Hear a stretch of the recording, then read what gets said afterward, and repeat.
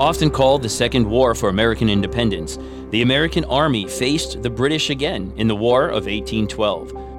What were the causes for the war? How did the United States Army meet the strategic and tactical challenges? What battles, won and lost, shaped the eventual American victory? For discussion and insights, stay tuned. Welcome to the U.S. Army History and Heritage Podcast, the official podcast of the United States Army Center of Military History. The Center of Military History writes and publishes the Army's official history, manages the U.S. Army Museum Enterprise, and provides historical support throughout the U.S. Army.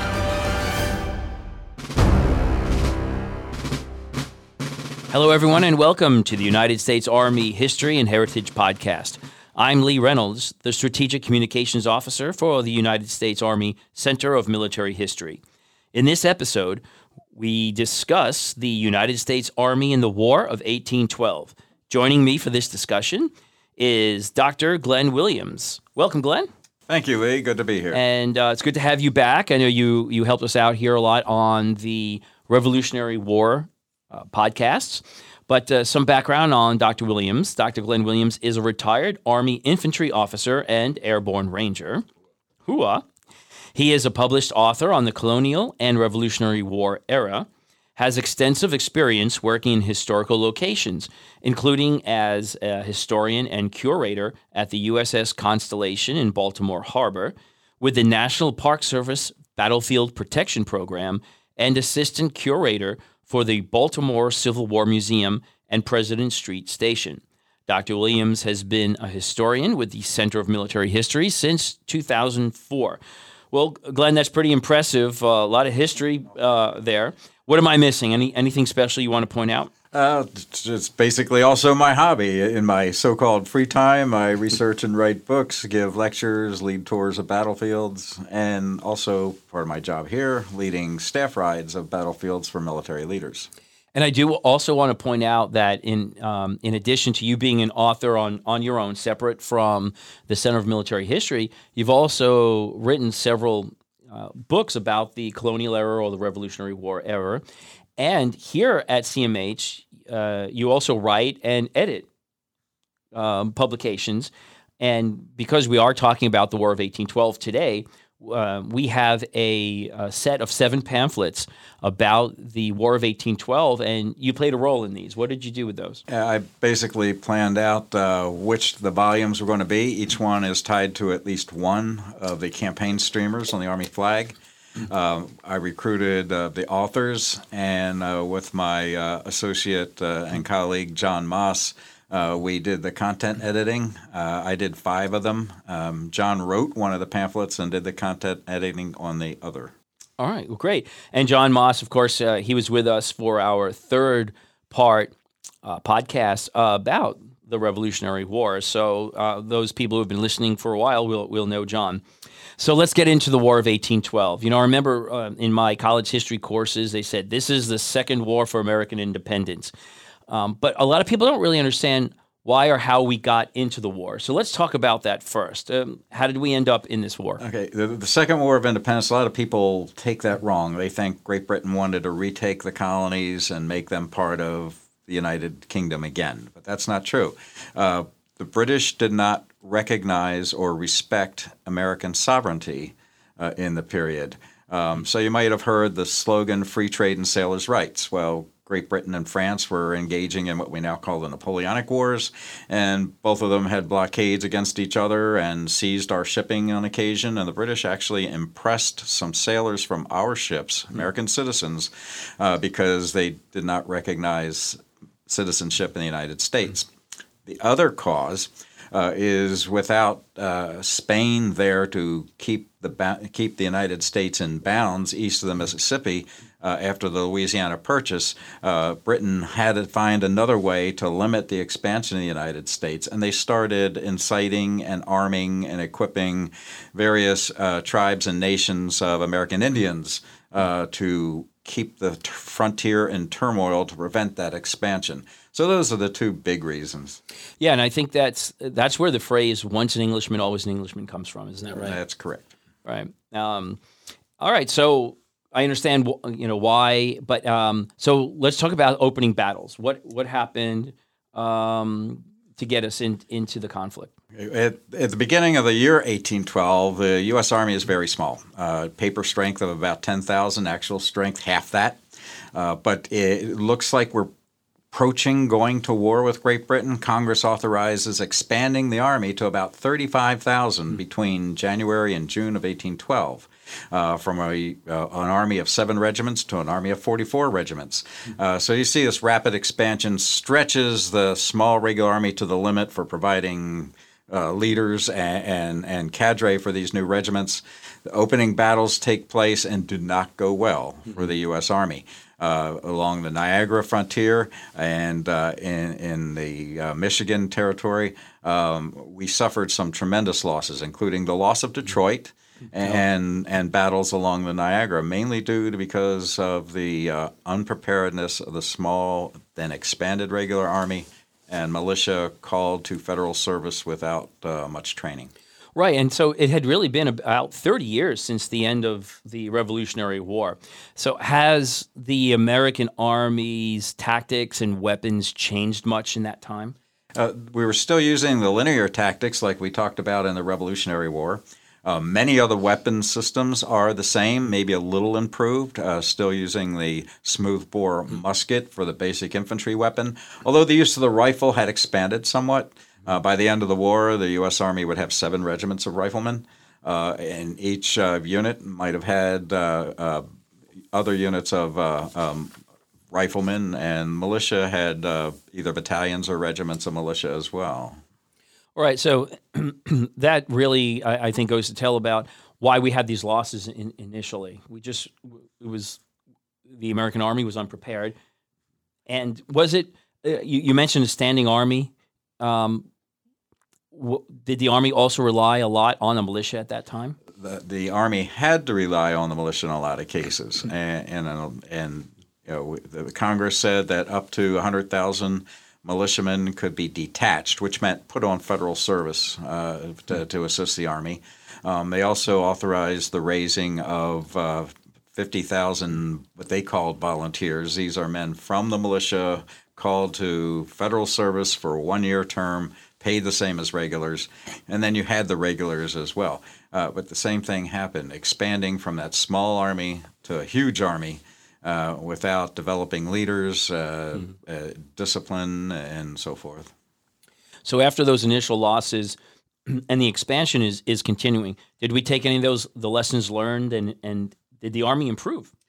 Very much so. The Army did start to improve, and in 1813, we defeated an invasion into the Ohio Territory, counterattacked, regained Detroit, even had forces into what's now Western Ontario, and stayed there to the end of the war. And on the other front, along the lakes, repelled an attack against Sackett's Harbor, New York, and raided the city of York, which was a provincial capital, now Toronto, on the lakes. And in that battle, I think we talked about at some point Pike. Pike was involved. Zebulon Pike was involved in the raid on York.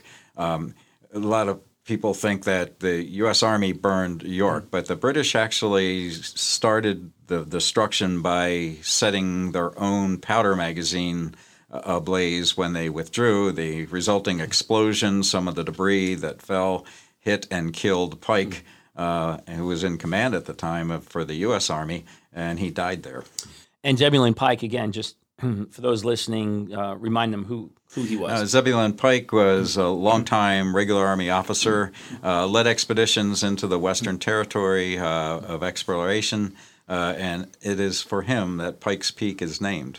All right. And all right, so we had initial losses. I think so. Then in the second year, we were able to gain some of those losses back, I guess, in our victories, and we expanded into Canada. And a couple places, actually. By 1814, we have crossed the Niagara. We've taken Fort George, advanced deeper into Canada there. We still had forces in Western Ontario.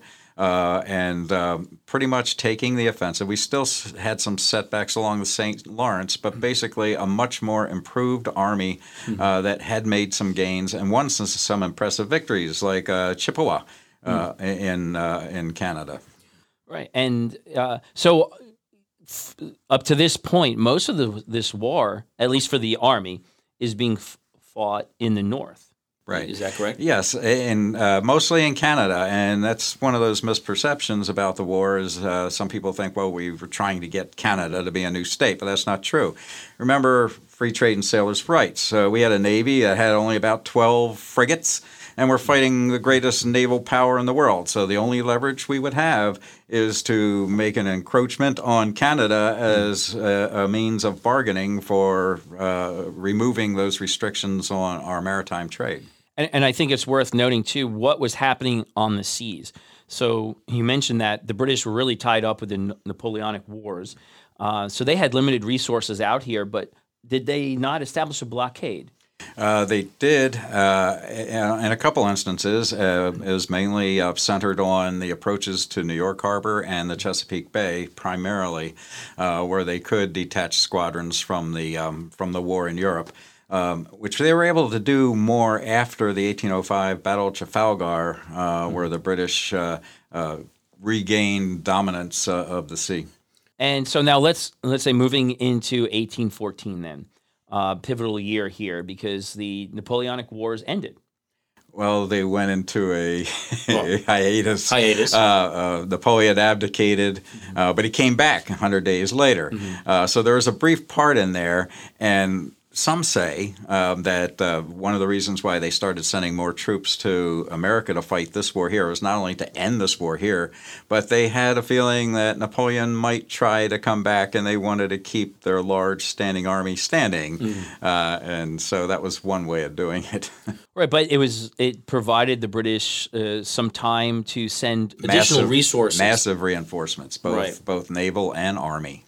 So then how did the British strategy change in 1814? Okay. They embarked on 3 offensives. One from Canada to come down Lake Champlain towards the Hudson.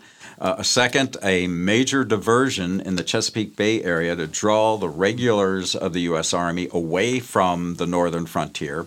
And the third, to operate in the Gulf of Mexico to attack Mobile, Alabama, and New Orleans. And ultimately, the goal in New Orleans was possibly to not take that and occupy it, but the British never recognized any treaties that anybody had signed with Napoleon. So the thought is that they were going to recede the Louisiana Territory from the Louisiana Purchase back to Spain, because Spain was Great Britain's ally. Right. Okay, so three different phases, if you will, in 1814. Let's talk about each phase. You talked about the North. How successful were the British? Okay, the British launched their invasion coming down Lake Champlain. Naval battle of Lake Champlain won by the Americans. Without the naval support, the British Army is stopped at Plattsburgh, New York, by a combined army of regulars and militia. Then about at the same time, the British are in the Chesapeake, and they launch a raid against Washington, D.C., the capital of the U.S. They are able to defeat an American army made up mostly of militia at a place called Bladensburg, just outside the district. That enables them to come into Washington and set fire to most of the public buildings, including the Capitol and White House. And then they go to Baltimore, where Baltimore puts up a stiffer defense, and they're turned back there. And then from there, most of those forces that were engaged at Baltimore go to the Gulf, and they're part of the force that attacks New Orleans eventually. Right, but then in Washington, D.C., you said that the British attacked and burned the public buildings. They left most of the rest of the city alone. They did not touch private property, except if there had been somebody firing from a private building. But interestingly enough, the Commandant of the Marine Corps' house, because it was considered private property, was spared, even though it was at the Navy Yard. They burned the rest of the Navy Yard. Okay, that's interesting. All right. And so at this point, the battles are now moving into the Gulf. So let's talk about the Battle of New Orleans, Andrew Jackson. So what actually took place there? Okay, pretty interesting battle. The British had a massive army. They had already attacked and failed at Mobile, moved into New Orleans. That's their primary target, their primary objective. They're able to move from Lake Borgne all over to the Mississippi, and they're going to advance up the Mississippi to the city of New Orleans. A U.S. Army commanded by Major General Andrew Jackson, combined militia, regulars, sailors, Marines, privateers, I think, right? Privateers, even some Indians and refugee free men of color from Saint-Domingue. So talk to me about the battle. I mean, this is a very, very famous battle. And, well, before we get into that, I think there's a big myth that says that the Battle of New Orleans was fought after the war was officially over. So is this correct? It has some truth to it. The Treaty of Ghent, which negotiated the peace between Great Britain and the United States, was agreed upon in Ghent, Belgium. However, it still needed to go to both governments to be ratified, and it was not finally ratified. It had to be ratified by both parties. It was not ratified for another 6 weeks after the Battle of New Orleans was fought. So it had been negotiated peace, but not a ratified peace. Not finalized. All right, so what happened in New Orleans? We tend to think of the Battle of New Orleans as having one engagement on the 8th of January, but actually there were several smaller engagements leading up to that.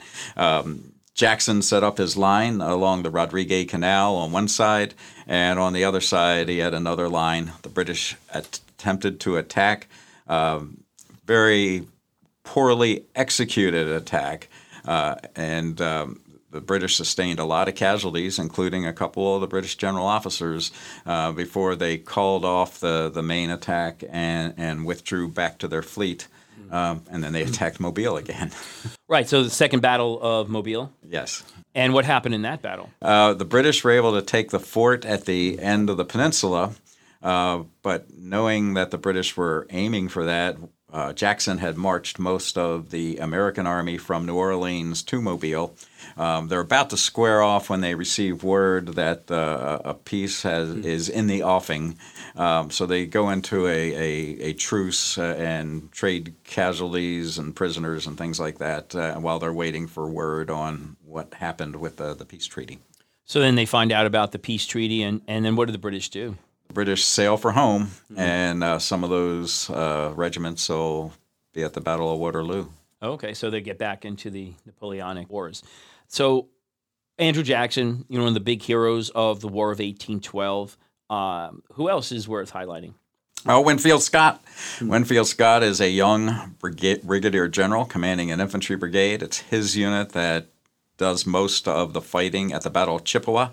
He'll eventually become the commanding general of the U.S. Army. He will lead the U.S. Army's expedition into Mexico during the Mexican War, and he will still be the commanding general of the U.S. Army at the outbreak of the Civil War.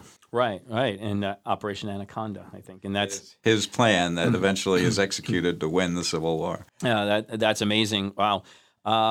Anything else about the War of 1812 that you think is significant to address? Yeah, I think the attack on Baltimore is significant. Had two phases, a naval phase where the British executed a naval attack against Fort McHenry, which withstands an overnight attack, 25-hour bombardment, and a land attack where the Maryland militia is able to delay and then halt the British land invasion.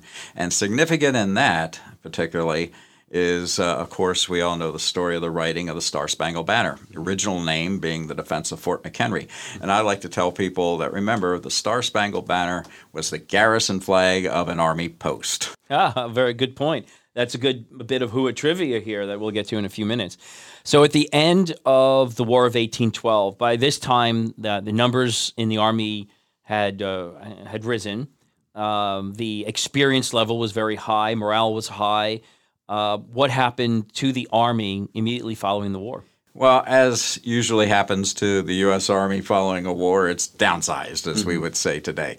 A lot of regiments, most regiments were under strength to begin with. And so with the discharges of the soldiers at the end of the war and who's left. A lot of units are consolidated, renumbered, as a matter of fact. The old 1st Infantry Regiment becomes part of the new 3rd Infantry Regiment, which it still is today. So they're broken down into these more up to strength but fewer regiments in the Army. And they go back to doing what they had done before, a lot of guarding the frontier, a lot of manning seacoast forts and things like that. And what about territory? What did it look like? Did we gain? Did we lose territory? We did not fight the war to gain territory, so there's no gains. However, we do start to make inroads into Florida, East and West Florida, which is still controlled by Spain and will be until shortly after the War of 1812. And also the troubles with the Seminoles. We'll end up fighting 3 different wars with the Seminoles following the War of 1812. So let's talk about Hua trivia. What kind of Hua trivia, or is it still proper to say huzzah? It is still proper to say huzzah. Right.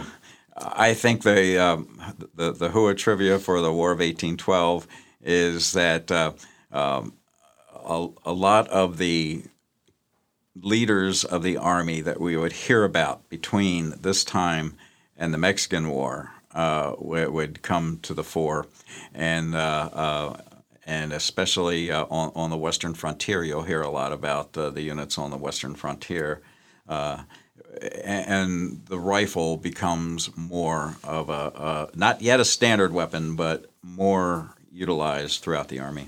Oh, okay. And so some of the weapons, and then as the weapons are improved, are we going to see changes in tactics following this war? We'll start to see changes in tactics, but we, like all the others, armies that we engage with, are still basically using the linear tactics, although artillery comes into more use with Napoleon.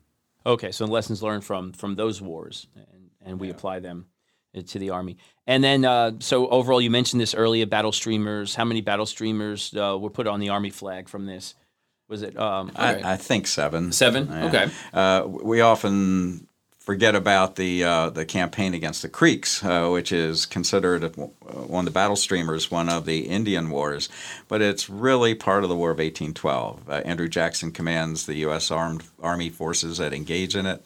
The Creeks at the time are divided. The White Stick Creeks are allies to us. The Red Stick Creeks are allied with the British, and they are influenced very much by the British and helping the British wherever they can. All right, great. Well, thanks so much, Glenn. It's a pleasure to have you on again and talking, getting all your insights here on the War of 1812. And if anyone wants to learn more about the War of 1812, I mentioned it earlier, we have a 7-pamphlet series on the War of 1812. Dr. Williams, helped develop those and edit those, and those are available from our website at history.army.mil. And if you want to experience Army history every day, then please visit our social media sites on Facebook, Twitter, and Instagram. And make sure you like and share them so that we can get more people excited about Army history. And please join us every week on this podcast for more in-depth discussions about Army history as we cover topics from all eras of U.S. Army history. So if you love Army history, you don't want to miss an episode. Thanks for joining us today on the United States Army History and Heritage Podcast. For the Center of Military History, I'm Lee Reynolds, and until next time, we're history.